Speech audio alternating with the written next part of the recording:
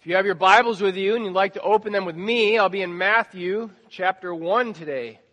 Matthew chapter 1 today as we start a new series. So, the first song we sang invited us to come and worship. And it said, just as you are. Come just as you are. And that makes me kind of think to ask, so how are you?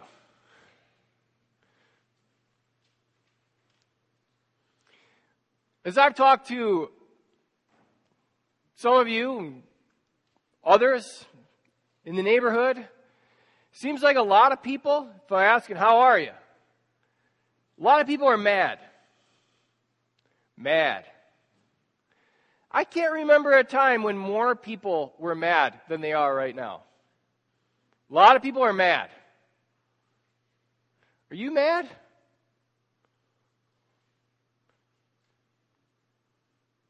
What do you think makes other people mad? And if you're mad, why are you mad? A lot of people are mad. Other people, they've kind of lost their sense of purpose and really become puddles. You know, they just kind of lost their motivation, lost their drive, lost their why, and they just kind of melted into a puddle because the world keeps changing and they don't know what they're supposed to do or why they're here or where they're going anymore, and it's just like they've just kind of given up. You lost your purpose? Other people, it seems like they are on the hamster wheel of worry.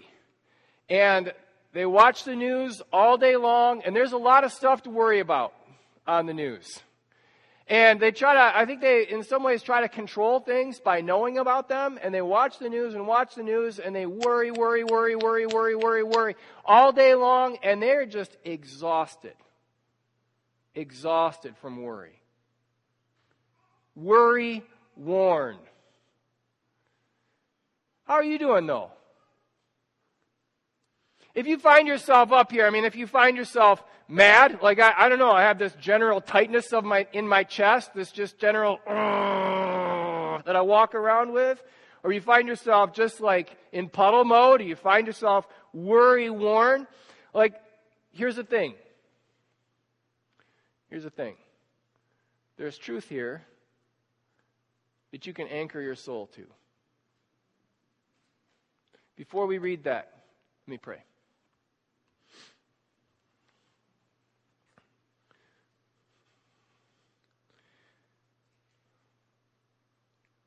Lord, I pray that you would stand in front of me while I'm in front of them, that you would talk over me while I talk to them. Lord, do this for your glory's sake, for our sake, for the good of the world. We pray this in Jesus' name. Amen. Matthew chapter 1, verse 1. This is like the manifesto that begins the entire New Testament, especially the book of Matthew.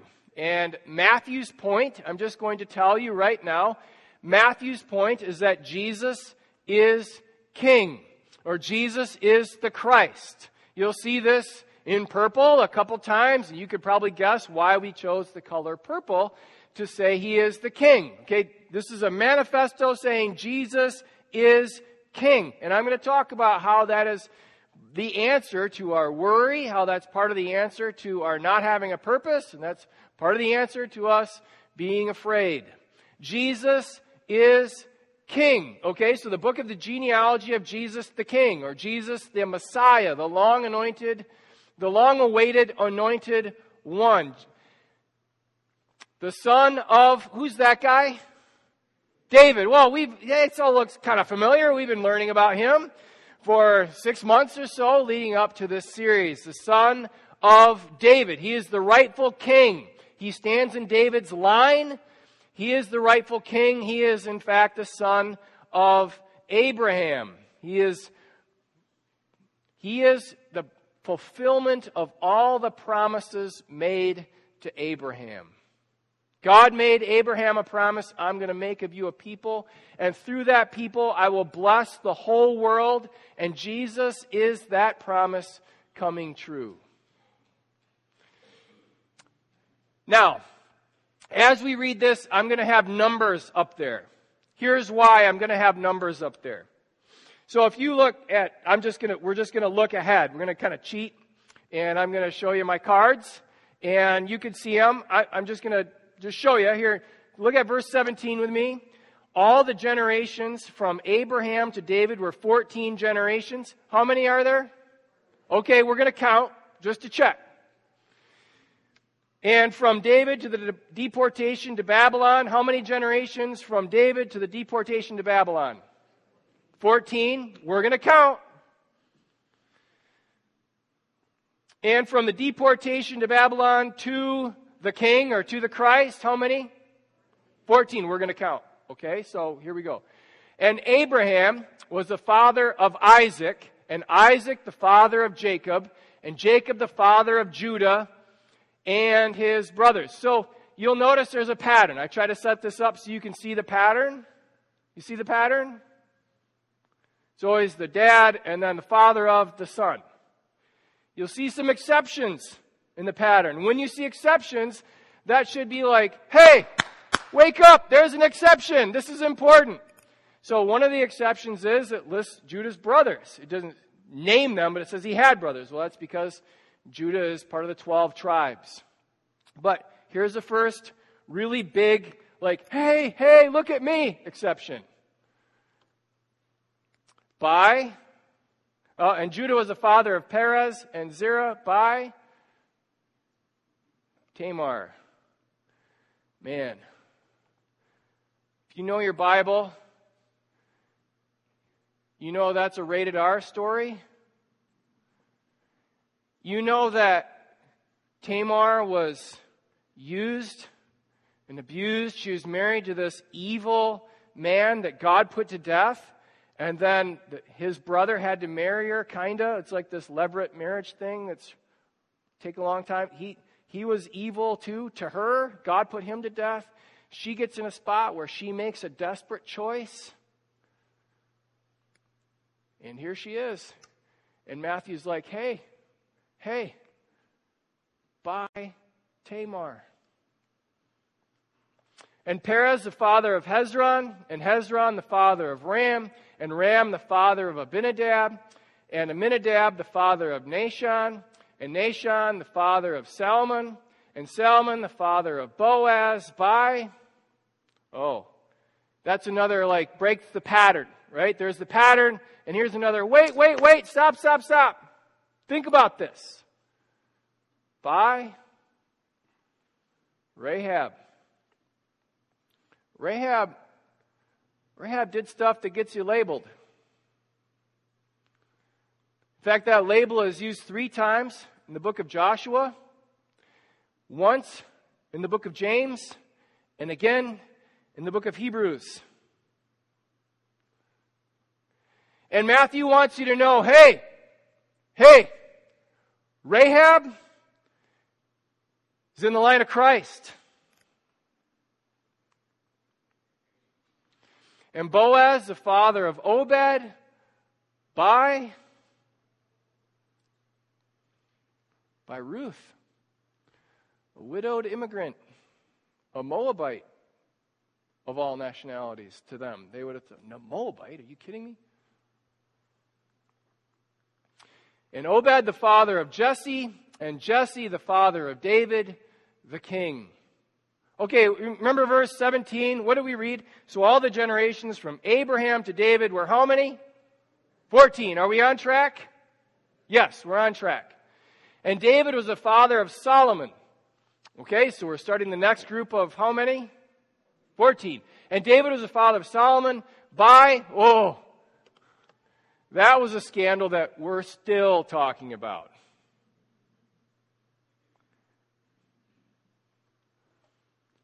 And Solomon the father of Rehoboam, and Rehoboam the father of Abijah, and Abijah the father of Asaph, and Asaph the father of Jehoshaphat, Jehoshaphat the father of Joram, Joram the father of Uzziah, Uzziah the father of Jotham, Jotham the father of Ahaz, Ahaz the father of Hezekiah, Hezekiah the father of Manasseh, Manasseh the father of Amos, Amos the father of Josiah, and Josiah the father of Jeconiah and his brothers at the time of the deportation to Babylon. The deportation to Babylon is what we studied when we did Dark Clouds, Deep Mercy, and we looked especially at the book of Lamentations back last year, last January. How many from David to the deportation? 14, just like we saw in verse 17. And after the deportation to Babylon, Jeconiah was the father of Shealtiel. Shealtiel was the father of Zerubbabel. Zerubbabel the father of Abiud. Abiud the father of Eliakim. Eliakim the father of Azor. Azor the father of Zodak. Zodak the father of Achim. Achim the father of Eliad. Eliad the father of Eleazar. Eleazar the father of Matan. Matan the father of Jacob. Jacob the father of Joseph. Now, does it say father of Jesus? No. What does it say? The husband of Mary. They want you to know that Jesus is not Joseph's biological son. They want you to know that Jesus is Joseph's adopted son, that Jesus is in fact the Son of God. Jacob, the father of Joseph, the husband of Mary, of whom Jesus was born. Hey, are there any more names up here? Okay, well, let's finish this because maybe something's going on. But I just want to remind you before we get caught up in the numbers what the point of this is. The point of this whole list of names is to show that Jesus is the rightful king. He stands in the line of kings. All of history to that point had been building to him. He is the long-awaited Christ. You'll see that again at the end of verse 17. So, what does it say? So all the generations from Abraham to David were 14 generations. And from David to the deportation to Babylon, 14 generations. And from the deportation to Babylon to the Christ, remember that's the point. Jesus is the long-awaited king. How many generations? 13, right? That's what it says. 14 generations. But you only counted 13 names. And I didn't leave one out. I checked a bunch of times. So what's going on? Well, commentators argue about this. If you read 5 different commentaries about this, you'll come up with 8 different opinions. What's going on? I mean, we have to talk about this because Matthew points this out. He's like 14, 14, 14. And you read it and you go, well, there's not 14. Not in the last one. So here's a pro tip. I'm just going to give you this for free. This is a pro tip, not related to the sermon. Because I know a bunch of you are going to go home and be like, there's 14. And you're going to number them in your Bible. Don't do that. Not the first time. Print it out the first time. So you don't have to cross things off and then redo it in your Bible. I'm telling you from experience. I have Bibles that I look at and I go, oh, I can't even look at that because I had to cross things out and then renumber them.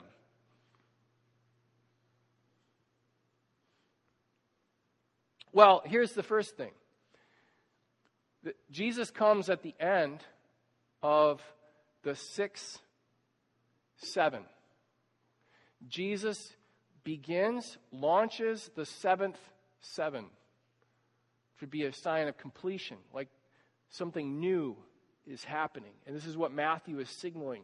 All of history has been building to this point, and Jesus is launching something new.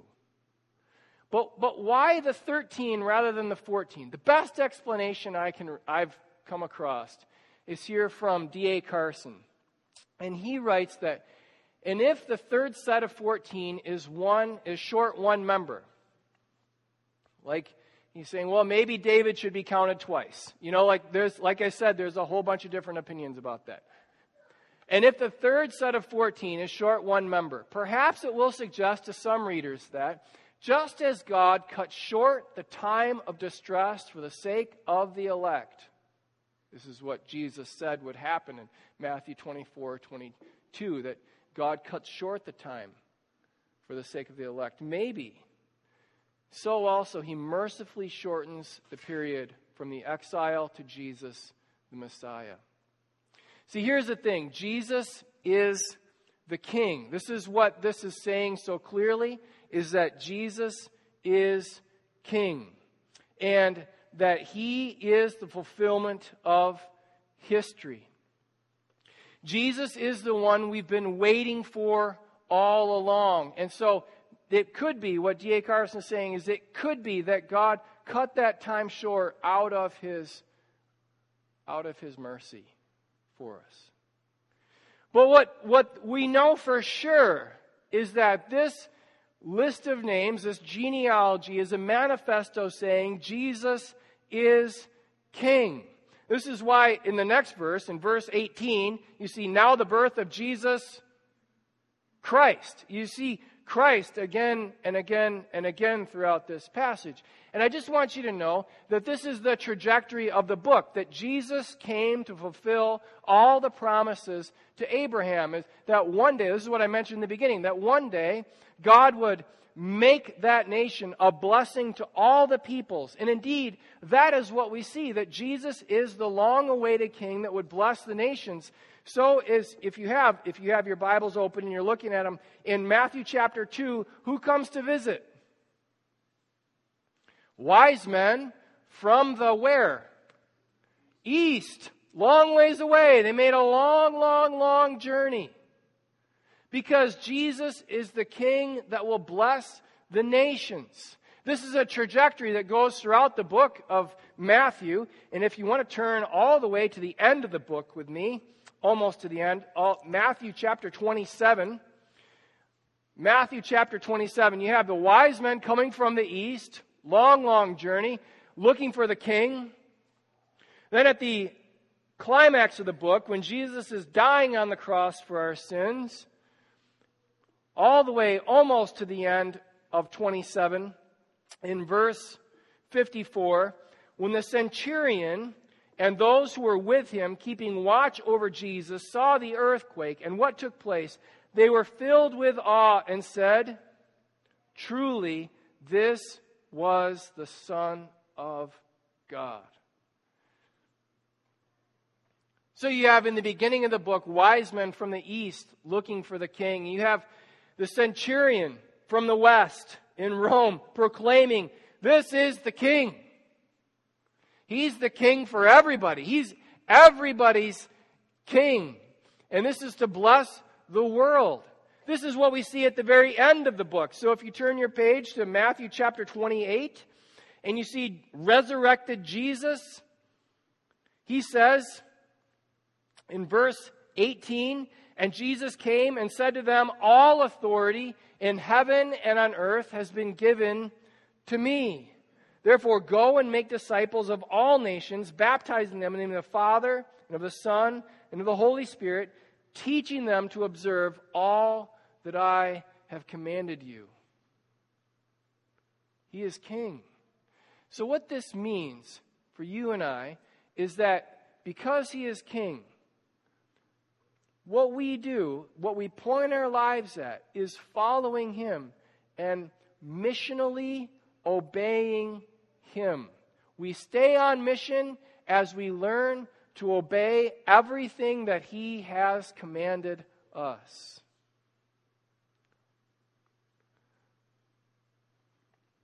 So, let's talk about being mad. Is anger?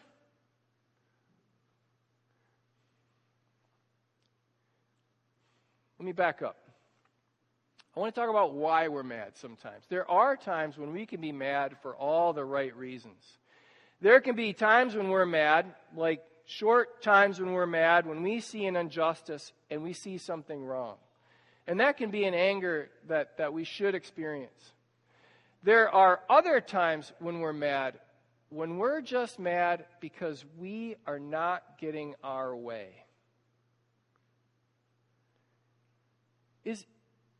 Is anger one of the fruits of the Spirit? Love, joy, peace, anger. When you think of Jesus, did he get angry? He got angry. There are times when Jesus got angry. Do you think of him all the time? What characterized Jesus? The very heart of Jesus? Do you see him walking around? Ugh. Is that your picture of Jesus that you get from the Gospels? There's a time to be angry, no doubt. There is a righteous anger, no doubt. But before you go ahead and justify your anger that is burning inside you and eating at you, before you justify that and say, well, Jesus flipped tables, once. Why don't you just ask, well, why am I angry? Am I just mad all the time because I'm not getting my way? Or am I mad for other people's sake? Am I mad because the poor are being downtrodden? Am I mad because people are being lied to? Am I mad? Why am I mad? Am I mad in a righteous way or am I mad in a selfish way? See, our job, the reason I talk about Jesus being king, and the reason I'm talking about this while I'm talking about how Jesus is king, is our job is to live under Jesus' reign. Like he is king and I am not. My job is to live in Jesus' way, not my way. My job is to follow Jesus, missionally follow Jesus, not make the world conform to Nathan's image.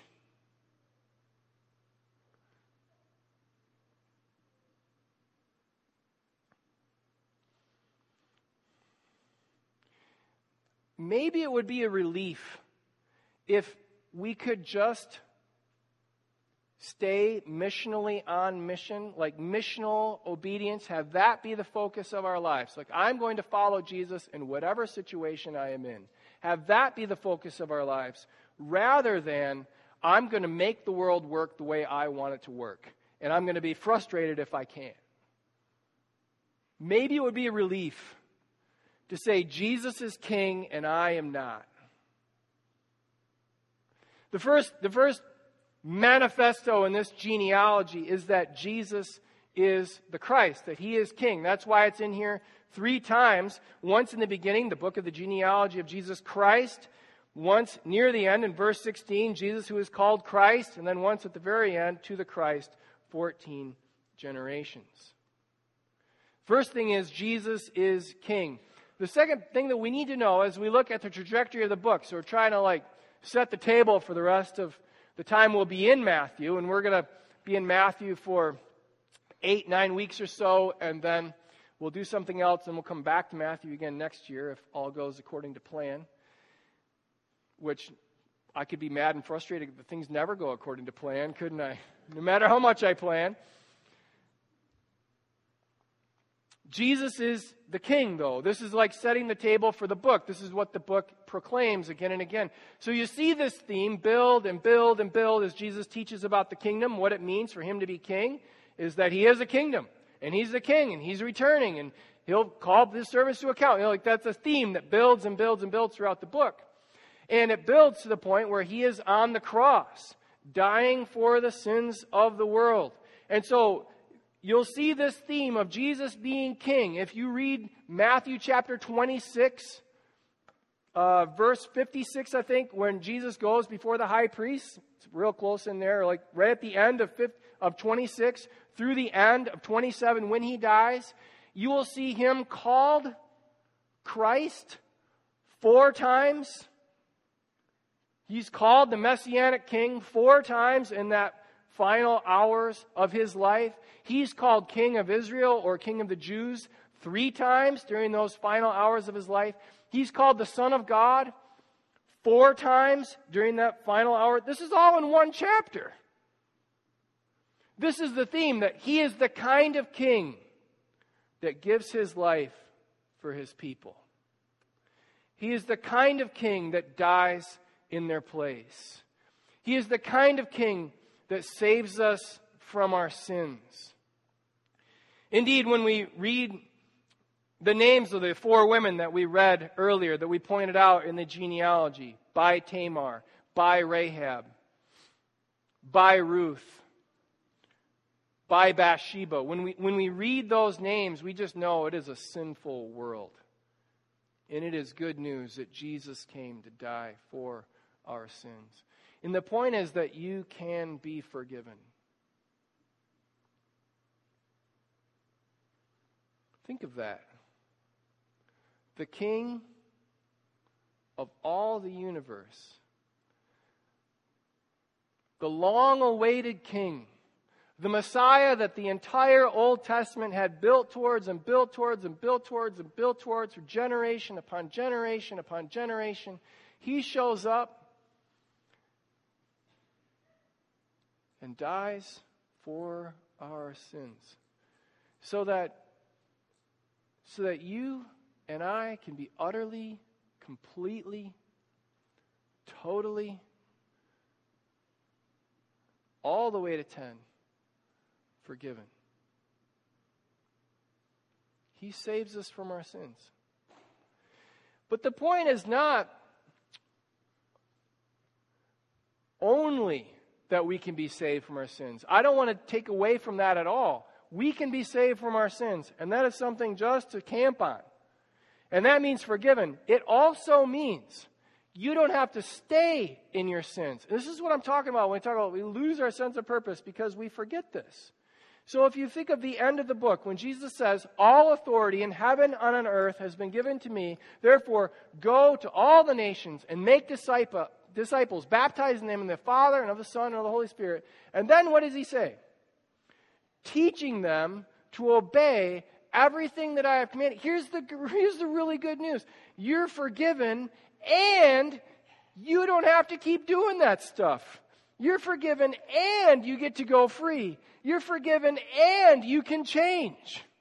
You can change as you learn to obey everything that he's taught you. And so, as we read about stuff that happened to Tamar in Genesis chapter 38. And desperate choices Tamar made back in Genesis chapter 38. What we'd say is, Tamar,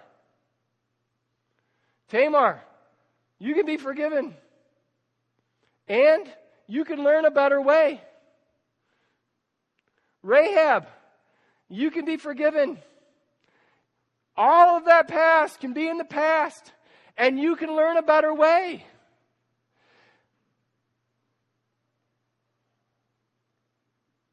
Say to you, all of the past can be in the past, and you can be forgiven, and you can learn a better way.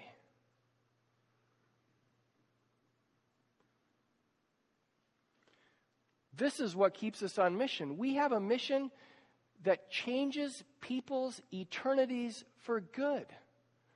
We have a mission where people's lives change for good. We can't become puddles. We can't just sit and lose our purpose and wander around and do nothing. We can't melt because the world keeps changing. Yes, the world keeps changing, and that means we have new opportunities to be on mission and to take Jesus' message to the nations. Jesus is King, and Jesus saves us from our sins. And this is one thing that we just can't leave this text without saying. And Jesus uses it all for good. As you think of the insipid mess that is represented in life after life of this genealogy, as you think of the smoking rubble that was the exile that we studied when we studied Lamentations together, as you think of the the smoking rubble of ruined lives. You think of the insipid mess that some of these ladies lived through. The messes that were inflicted on them by the men in their lives. God uses every inch of it for good.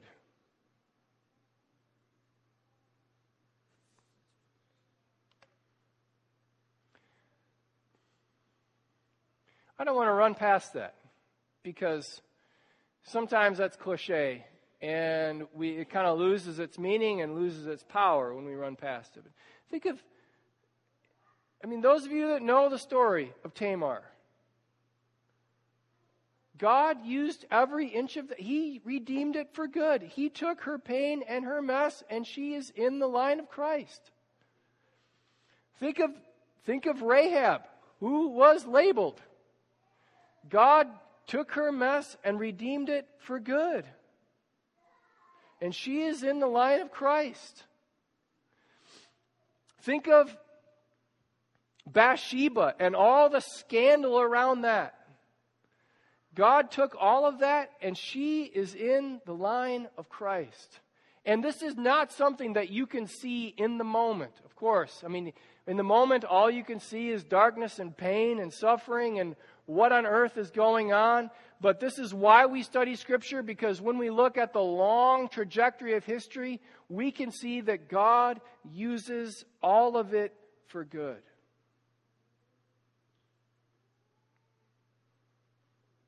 So the first gift I have for you this week, as we doing five Christmas gifts over the next 4 weeks, the first gift I have for you is the gift of God's providence. That God is in charge. Utterly, all the way to 10.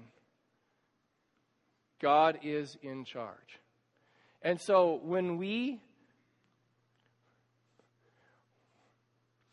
could be burned up with anger over how frustrating life is, we can learn to say, your will be done. We can learn to stay on mission and live in obedience to Christ.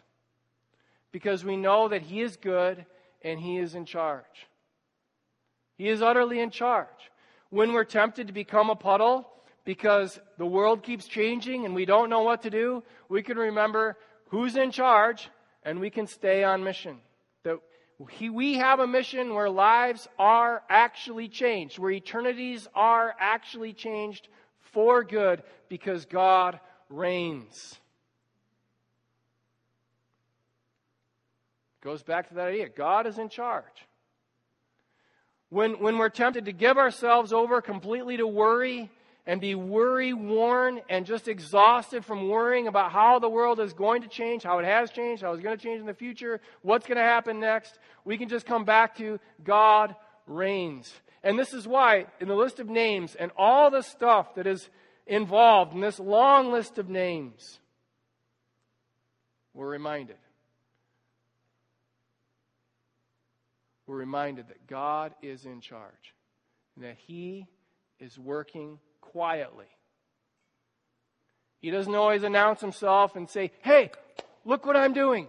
That's not how God does things. Not very often. Usually He's just quietly working behind the scenes. But He is working quietly and He's working competently to bring about His ends. He's good at what He does. And He's working consistently. It's not like He lost track of this line someplace and then had to restart. You have a God that is in charge and that is good. Dear Heavenly Father, we thank You that You came and that You died and that You rose and that You are in charge of all of it. Help us trust You. I pray this in Jesus' name. Amen.